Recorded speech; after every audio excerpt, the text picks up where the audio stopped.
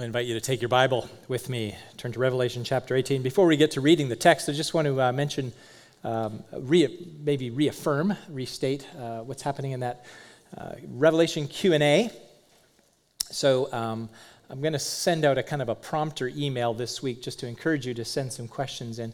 There have been a number of questions that have come to me. What do you think about this? What do you think about that? And this would be an opportunity just to put those to me, and I'll do my best to answer them. It's not a stump the pastor, so that's why I want them in advance, because it wouldn't be hard to stump me. This has been a very challenging study for me through Revelation, and I think likewise some of you are equally challenged.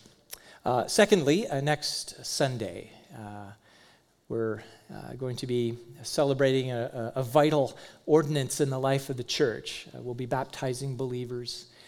And if you're a follower of Jesus and you have not identified with Christ in baptism, that's essential for obedience. If you belong to Jesus and you haven't been baptized, it's essential for obedience. Jesus said, make disciples, baptizing them. And I don't know how a disciple of Jesus can say, yeah, I follow you, Jesus, but I'll take that baptism, we'll leave that aside. That's a difficult stance to take in the face of what Jesus said. But the only compulsion that you should have is obedience and a desire to follow Jesus. So if you have not been baptized by immersion as a believer, certainly want to encourage you to have that conversation with myself or any one of the other elders, and we'll have you included on that wonderful celebration that we'll be enjoying next Sunday. All right, Revelation chapter 18. Let's read. I'm going to read the whole chapter. There's a lot of poetic indentation and repetition and parallelism, but I think it'll be fine. So let's look at that together and read. Let's hear the word of God. After this, I saw another angel coming down from heaven, having great authority, and the earth was made bright with his glory. And he called out with a mighty voice, "Fallen, fallen is Babylon the Great. She has become a dwelling place for demons, a haunt for every unclean spirit, a haunt for every unclean bird, a haunt for every unclean and detestable beast. For all nations have drunk the wine of the passion of her sexual immorality, and the kings of the earth have committed immorality with her, and the merchants of the earth have grown rich from the power of her luxurious living." Then I heard another voice from heaven saying, "Come out of her, my people, lest you take part in her sins, lest you share in her plagues, for her sins are heaped high as heaven, and God has remembered her iniquities. Pay her back as she herself has paid back others, and repay her double for her deeds. Mix a double portion for her in the cup she mixed. As she glorified herself and lived in luxury, so give her a like measure of torment and mourning. Since in her heart she says, I sit as queen, I am no widow, and mourning I shall never see. For this reason, her plagues will come in a single day, death and mourning and famine, and she will be burned up with fire, for mighty is the Lord God who has judged her. And the kings of earth who committed sexual immorality and lived in luxury with her will weep and wail over her when they see the smoke of her burning. They will stand far off in fear of her torment and say, Alas, alas, you great city, you mighty city Babylon, for in a single hour your judgment has come. And the merchants of the earth weep and mourn for her, since no one buys their cargo anymore. Cargo of gold, silver, jewels, pearls, fine linen, purple cloth, silk, scarlet cloth, all kinds of scented wood, and all kinds of articles of ivory, all kinds of articles of costly wood, bronze, iron, and marble, cinnamon, spice, incense, myrrh, frankincense, wine, oil, fine flour, wheat, cattle, and sheep and horses, chariots and slaves, that is, human souls. The fruit for which your soul longed has gone from you, and all your delicacies and your splendors are lost to you, never to be found again. The merchants of these wares who gained wealth from her will stand afar off in fear of her torment, weeping and mourning aloud. Alas, alas, for the great city that was clothed in fine linen, in purple and scarlet, adorned with gold, with jewels and with pearls. For in a single hour all this wealth has been laid waste. And all the shipmasters and seafaring men, sailors, and all whose trade is on the sea stood far off and cried out as they saw the smoke of her burning. What city was like the great city? And they threw dust on their heads as they wept and mourned, crying out, Alas, alas, for the great city, where all who had ships at sea grew rich by her wealth.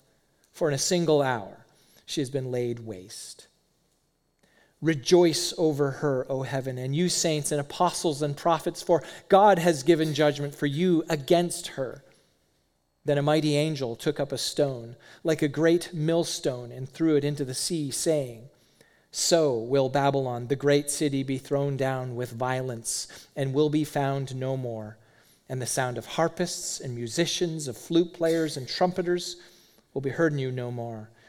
And a craftsman of any craft will be found in you no more. And the sound of the mill will be heard in you no more.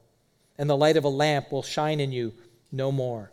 And the voice of bridegroom and bride will be heard in you no more. For your merchants were the great ones of the earth, and all nations were deceived by your sorcery. And in her was found the blood of prophets and of saints and of all who have been slain on earth. This is the word of God. Let's pray. Our Father, with the psalmist, we pray that you would open our eyes, that we may see wonderful things in your law.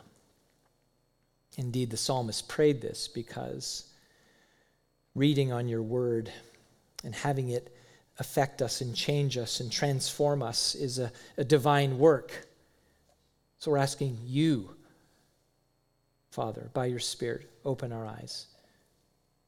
We're praying, Spirit, open our hearts. We're praying, God, that you would ready our minds to hear from you.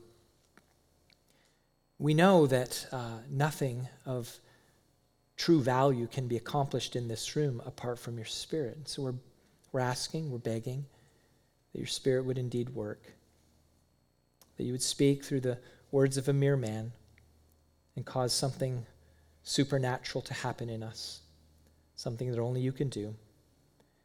So give us that attentiveness that we need. Father, would you give me focus? Would you control my mouth? Help me to only speak what is helpful and for building up of your people and for the glorification of our Lord and Savior Jesus, in whom we pray all these things. Amen. Well, if you've watched the news recently, of course you're aware of the horrific terrorist attacks on the innocents in Israel by Hamas. It's been horrific. That resulting war, threats from Hezbollah as well and Iran, along with the ongoing war in Russia and Ukraine, not to mention threats, implied threats, I suppose, from China regarding Taiwan. I think biblically minded people are certainly wondering if we are seeing a sign of the end. But I want to remind you that in every generation, people have wondered the same thing. Here's what Jesus said.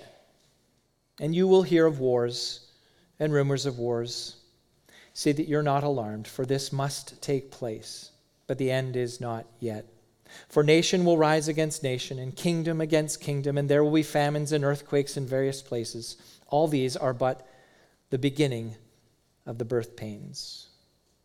So Jesus is describing wars, famines, natural disasters, pestilence, like an expectant mother in the throes of birth pains. These things subside and they surge with increasing frequency and amplitude.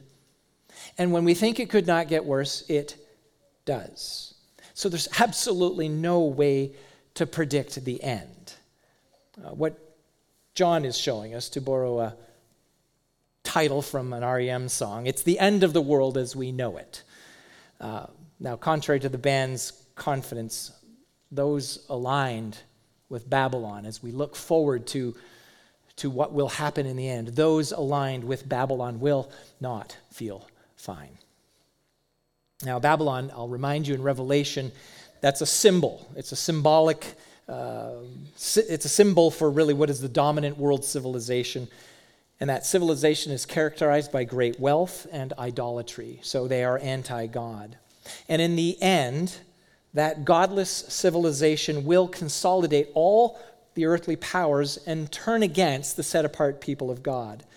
These are identified in Revelation. We've seen them in the past as those whose names have been written in the book of the Lamb that was slain, those who are marked by the Spirit, those who have believed that Jesus is the Son of God, who came to the earth as a man, lived perfectly, died vicariously, that is to say, in our place, as a full payment for our sin before God, and then rose again. Those are the ones whose names are written in the book.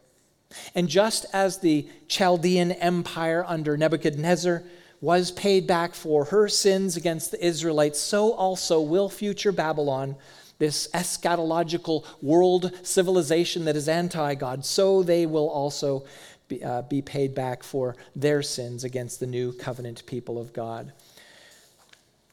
In chapter 17, we dealt with last time, that was a couple weeks ago, John described how this end would happen in a very short period of time, how Babylon will ultimately be destroyed. And here we are in chapter 18, and we're given more detail about her crimes, more detail about her corrupting influence in the world, and then more detail about her demise. So as we take a closer look at this section of Scripture this morning, I want us to consider it really under three headings. This is how I organized my thinking around this, and so I'll just share them with you in advance.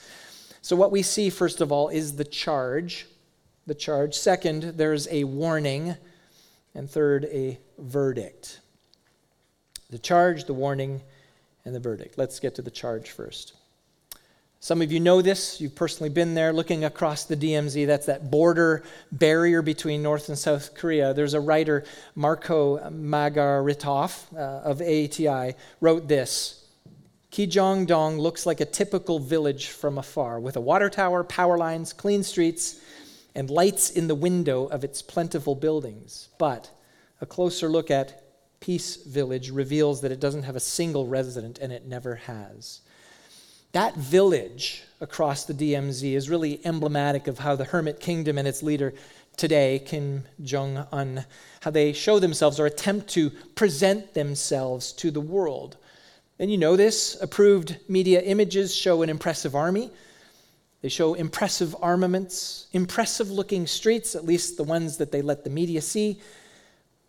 But it all hides this oppressive, abusive, totalitarian, anti-God regime. And the thing is, most of the world is not fooled by it in the least.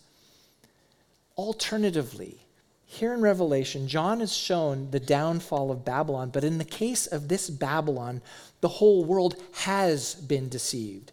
The whole world has enthusiastically bought in.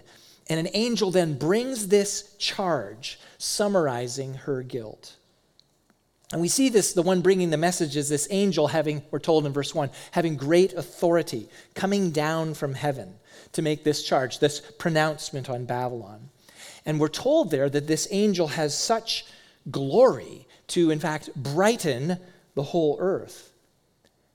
That's a heavenly glory. And I take it that's presumably because the glory of that angel comes from the throne of God. And it's to be contrasted with the empty glory, the presumed glory of Babylon.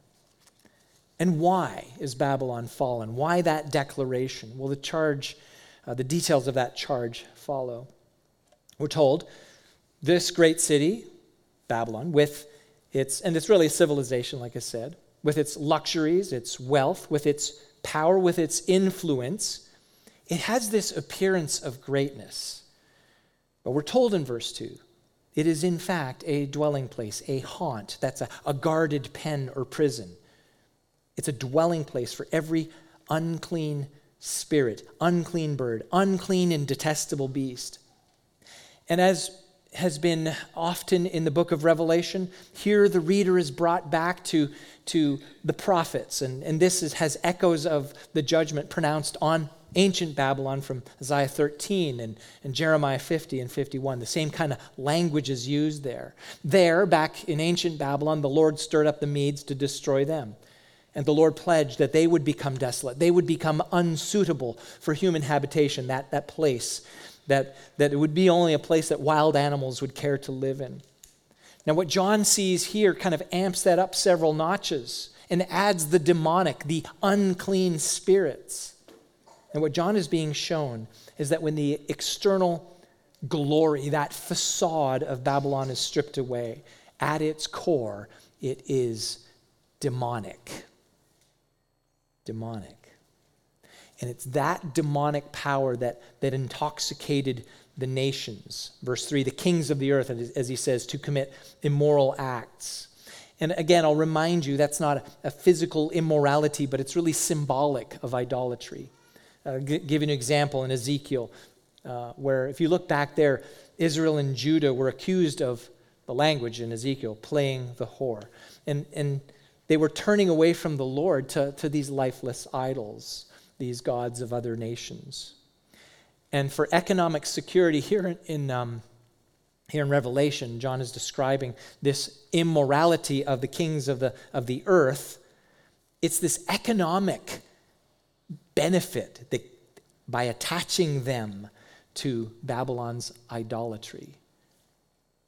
Verse 7 describes Babylon's arrogance, which I take it to be self-worship. She glorified herself and lived in luxury.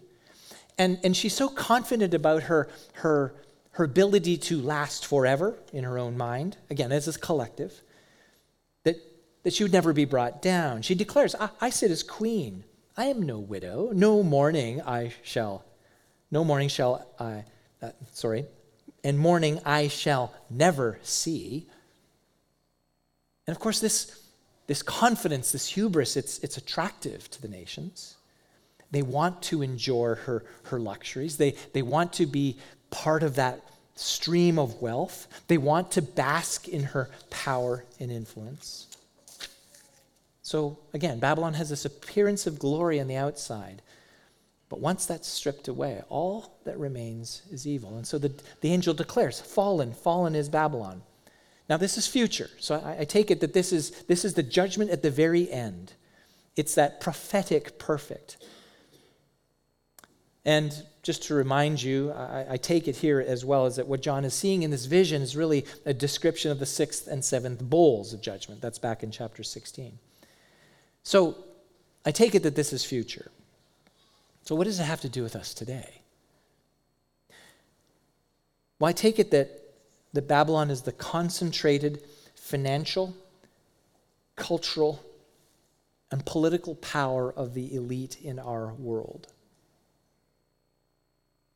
Examples in the scriptures from the original Babel in Genesis, that civilization away from God, building a name for themselves with that tower up to heaven, to later Babylon and Greece and Rome, and perhaps in our present day, Paris, London, New York, LA, and the nations around these cities. It's a demonic influence that is behind merely human, antichrist, decadent, God-denying, self-indulgent civilization, which has been in every time in history. And I would suggest to you, brothers and sisters, that the seeds of that have been sown in our time in Western nations, including our own. Now, it's not hard to identify it. I meet with a group of pastors monthly for mutual encouragement, and we typically choose a book to go through. Right now, we're going through a book called Strange New World. It's by an author named Carl Trueman, a Christian author. And what that book does is it outlines the historical and philosophical foundations of the sexual revolution, which that's ushered in. So it's ushered in these kinds of things, which we can see: the normalization of homosexual behavior, the legitimization of same-sex unions, and a legal redefinition of the institute of marriage. We have grieved these things. In addition, the transgender social contagion and the complicity of the medical establishment to accommodate to this mental disorder. And that our government and that of many Western nations have not only embraced these things, but have in fact enacted laws to punish those that oppose these horrific, immoral things. I think it reveals how much we, not us, the people of God, but we in the West, how much we have bought in to the spirit of Babylon. And I get it, the pendulum may yet swing in the opposite direction, but for now, we know this. The cultural and financial elites praise our progress. They delight in our enlightenment. And you know this, if you buy into the program, you will certainly prosper. Now, major corporations, we can see this. Some doing it quietly, others very openly. have bought in. Now, yeah, there's been some pushback. Target got some heat. That mega brewer, Ab InBev, got some heat. But you know this, the influence of if you're in the investment world, the influence of the major hedge funds and how they direct the affairs of corporations from a distance. I see Heather nodding. She works at TD Ameritrade, or what's it called, Schwab now. She knows. They direct them to certain types of pressure to embrace these things and make a public show of it. DEI, for those of you who know. So if you want to prosper, you got to buy in. That's where the big money is. Now, brothers and sisters, we live in this world. We have to have a sober view of our world. We have to understand that the reason that nations and corporations embrace these anti-biblical ideologies, and I'm going to say it, is because they've been demonically influenced. Now, I know that sounds alarmist, but I believe that's what we're being shown in the scriptures. And I'm not saying across the board every corporation is run by demons. I'm not saying that.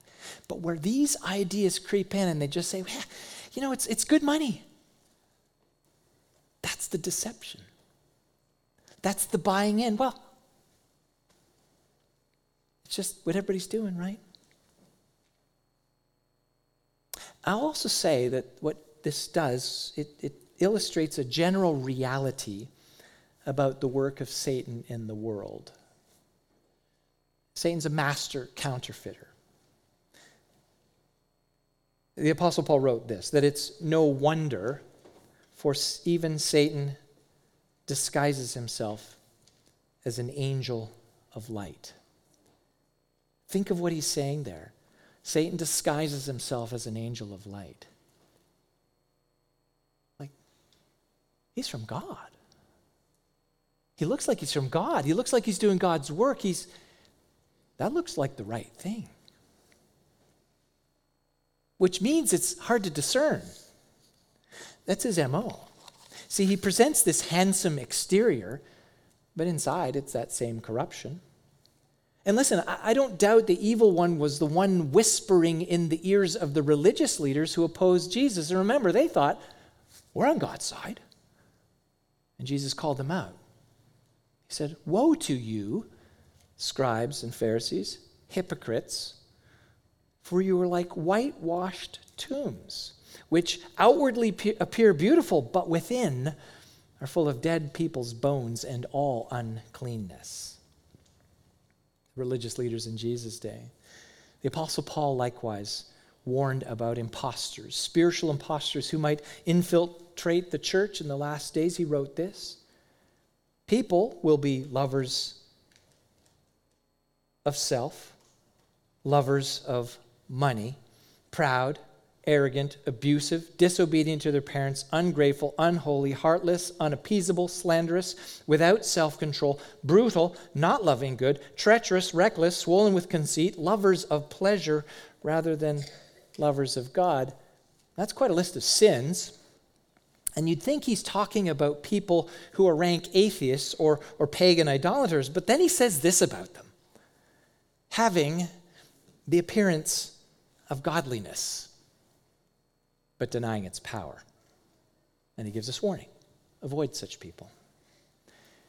The appearance of godliness, the appearance of rightness, the appearance of morality somehow, but it's just a facade. It's North Korea's peace village. Outwardly it seems religious, but they deny. They don't possess the power of true godliness, who is the Holy Spirit. So all that they can produce in the end is that which is lust and greed and pride. We have to have a sober view of the world. Well, with open eyes now, what do we do? What are the people of God to do? And that brings me to the next heading, which is the warning. The warning. Parents, you know this. If you've had teenagers and you've taught them to drive, that can be a very harrowing experience. Very fraught experience for the wannabe driver too. And I wonder, with me, how many of you have made your kids cry teaching them to drive? I've certainly done that. The reason this whole thing is difficult is because An unwise decision can lead to serious injury or death for yourself or others. Until that driver intuitively understands the hazards, what that parent is doing is calling out. He's warning. Put on your seatbelt. Don't follow too close. Brake sooner. Check over your shoulder. Stay in your lane. Give that cyclist some room, right? Turn on your lights. I know it's automatic today, but it used to be you had to turn them on.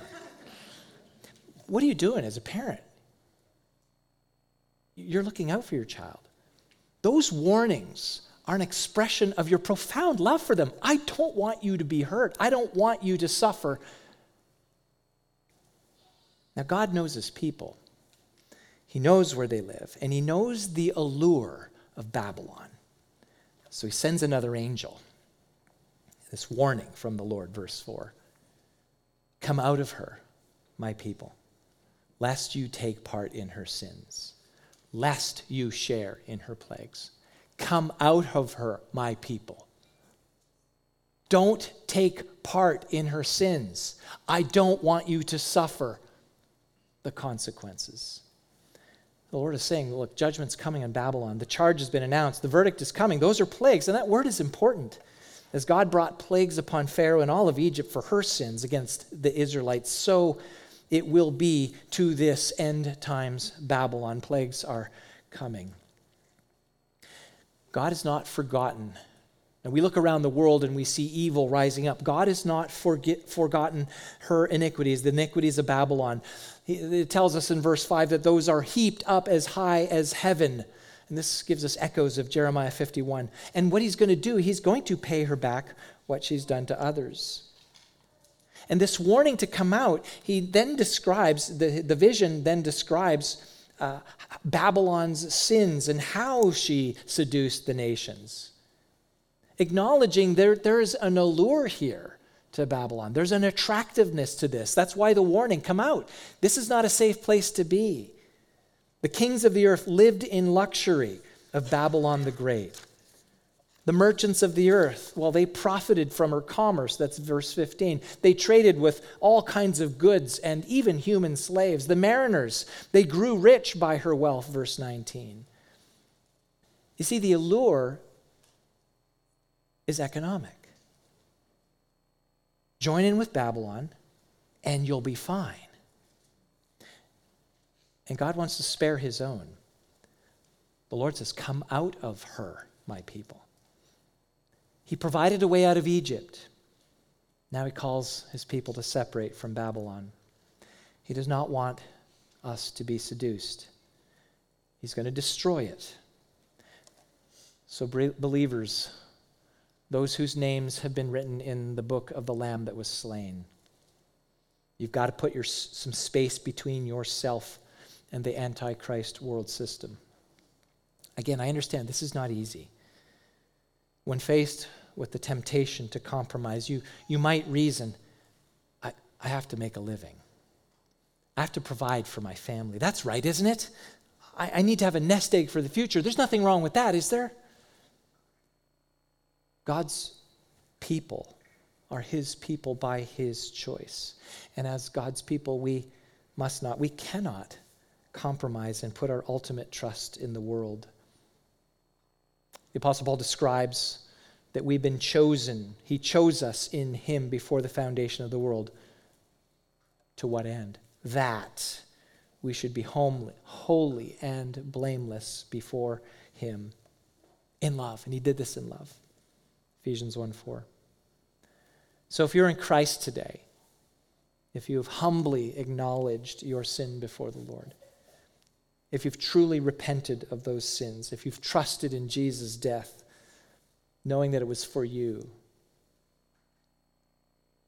then God's will for you, I can say this with all scriptural authority, God's will for you is to be holy and blameless before him. That is why God set you apart. But if you buy in to Babylon, if you're seduced by the luxuries and the idolatry of the world, you're going to look more like a citizen of Babylon than a citizen of God's eternal kingdom. So how do we do this? Well, we have to look to other parts of Scripture.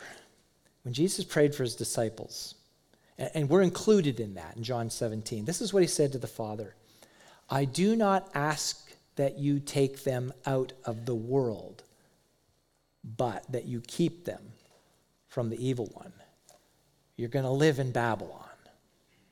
But Jesus is praying that you'll be kept. There will be some separation between you and the work of the evil one, that you will understand his schemes.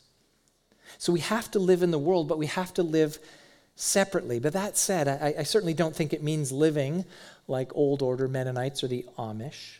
I don't think that's what we're called to do. I think their separation is kind of artificial anyway.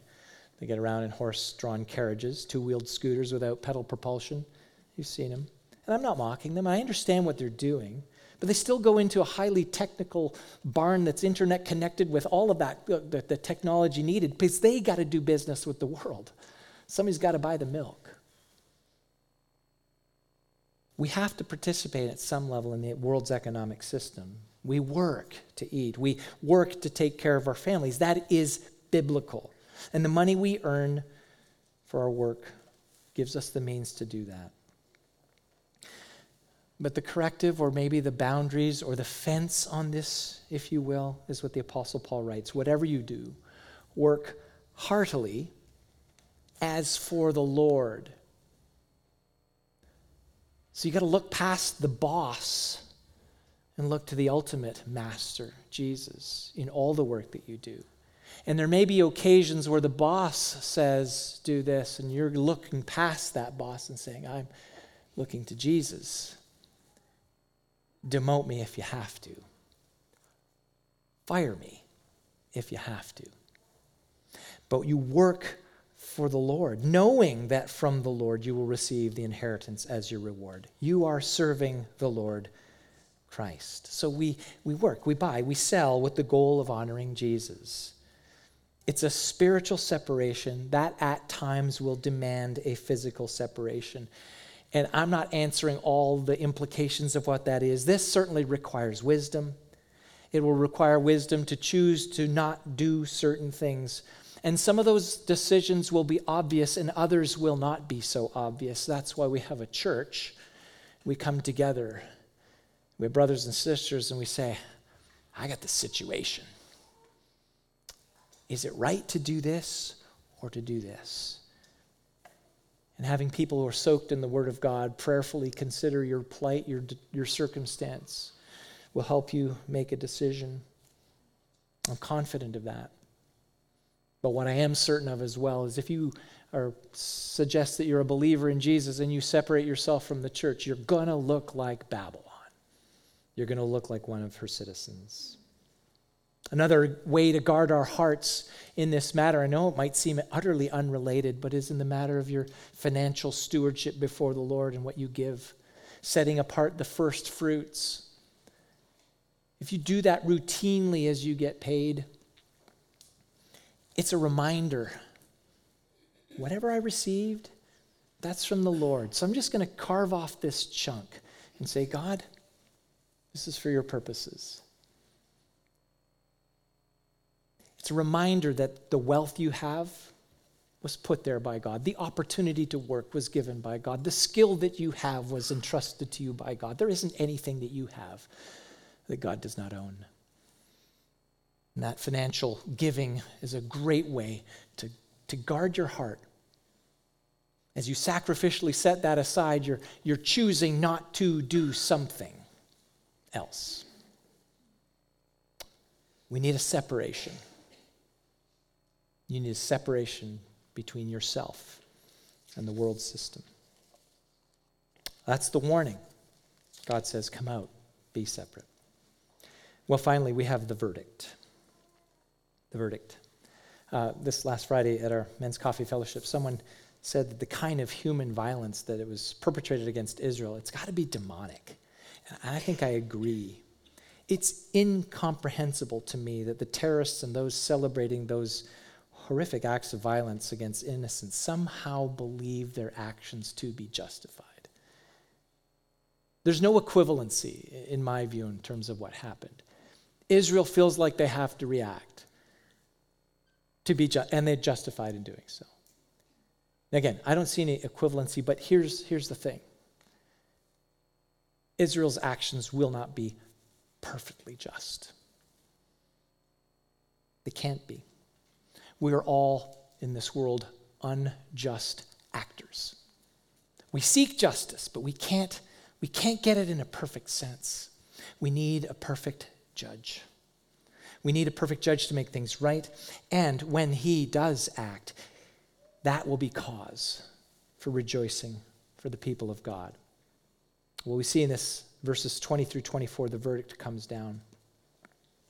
Again, Babylon exists because people reject the rule of God. And because Babylon hates the rule of God, Babylon also hates the people of God. The Apostle Peter, I think it's the second letter. I didn't write down the reference. He says, don't be surprised at the fiery trial when it comes upon you to test you, as though something strange were happening.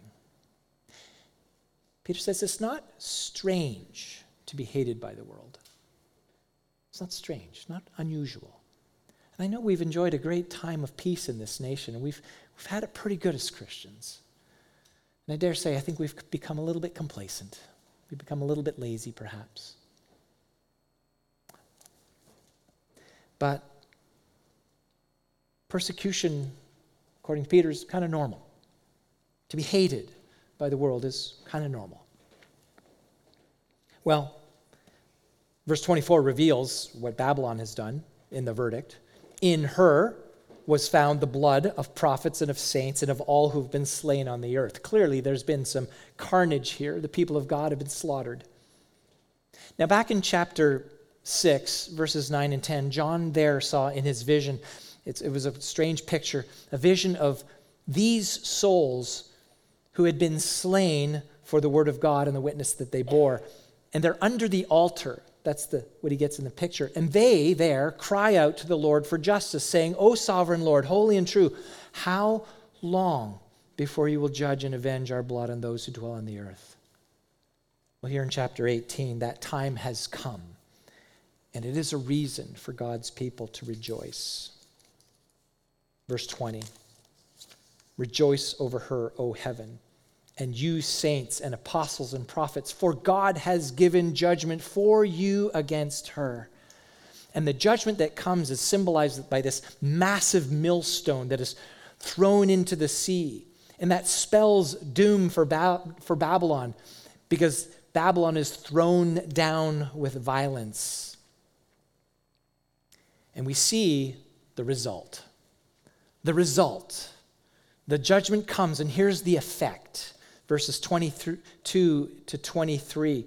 We see that he mentions harpists and craftsmen and the lamp and a wedding and merchants.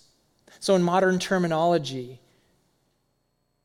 Babylon, when that day comes, and the cultural elites of that day, but just say it was today, there'll be no more music, no more Taylor Swift concert, no more U2, no more Chris Stapleton. It's country, right? No more skilled trades, no more engineers, no more doctors, no more food production, no more ConAgra, no light, no OPPD, no marriages, no commerce, no Procter & Gamble, no UP, no Ford, no Berkshire Hathaway. It will all be gone. Nothing is left. It was always a facade and an empty promise. Now, let me just back up a bit. I don't know that these corporations are run by demons. What I'm saying is whoever is the power in that day, they have bought into Babylon. The culture, the finance, the entertainment world, everything is all in, and it's going to be silenced and demolished because it was a facade. It was an empty promise. And what will happen is the kings of the earth, we see this in verse 19, they're going to weep and wail over Babylon's destruction. Why? Because they bought in, and their luxuries are no more. I don't have my stuff. Those merchants of the earth, they are going to weep and mourn, 11 and 15, because their wealth has just gone up. It's destroyed. It's gone. The mariners, the ones who transported the goods, They're going to throw dust on their heads as this expression of grief and mourning, weeping because their trade is gone. Their opportunity to earn no more. It will be profound grief by all who were seduced by Babylon. But, and this is the divider, right? But an occasion for rejoicing for the people of God, because justice will have been served. And at that moment, the whole world will see that Jesus, the Lamb of God who was slain, is the righteous and everlasting King. And as it says in Philippians 2, their knees will bow, their tongues will confess that Jesus Christ is Lord. So that day is yet coming. Or maybe it's soon. I don't know. But ask yourself, on that day, will you rejoice? Will you rejoice? Or will you mourn? Because all your eggs were in that basket. Because all your hope was there. See, this verdict reminds us as the people of God today. It tells us where our affections need to be. John in his first letter wrote this. This applies in every time. Brothers and sisters, do not love the world or the things in the world. If anyone loves the world, the love of the Father is not in him. For all that is in the world, the desires of the flesh and the desires of the eyes and the pride of life is not from the Father, but is from the world. And here's a verdict. And the world is passing away, along with its desires. But whoever does the will of God abides forever. And that is our hope. Babylon can be completely wiped out. But brothers and sisters in Christ, we know this. Whoever does the will of God abides forever. And I'm not suggesting, and nor is John suggesting, that you're going to earn that favor of God by your obedience. But the will of God in this case, what Jesus said when somebody asked him, John chapter 6, what is the work of God? The work of God is this, that you believe in the one that God has sent. That's the work. Trust him, and you will not love the world. Trust him, and you'll rejoice when Babylon is destroyed. And yes, we have to live in the world. But what John is being shown here is the end of the world, at least as we know it. So again, the charge, Babylon, the world system, it's demonic. It is oriented against the things of God and his kingdom. And don't be surprised that it hates you. Don't be surprised. But saints, believers in Jesus,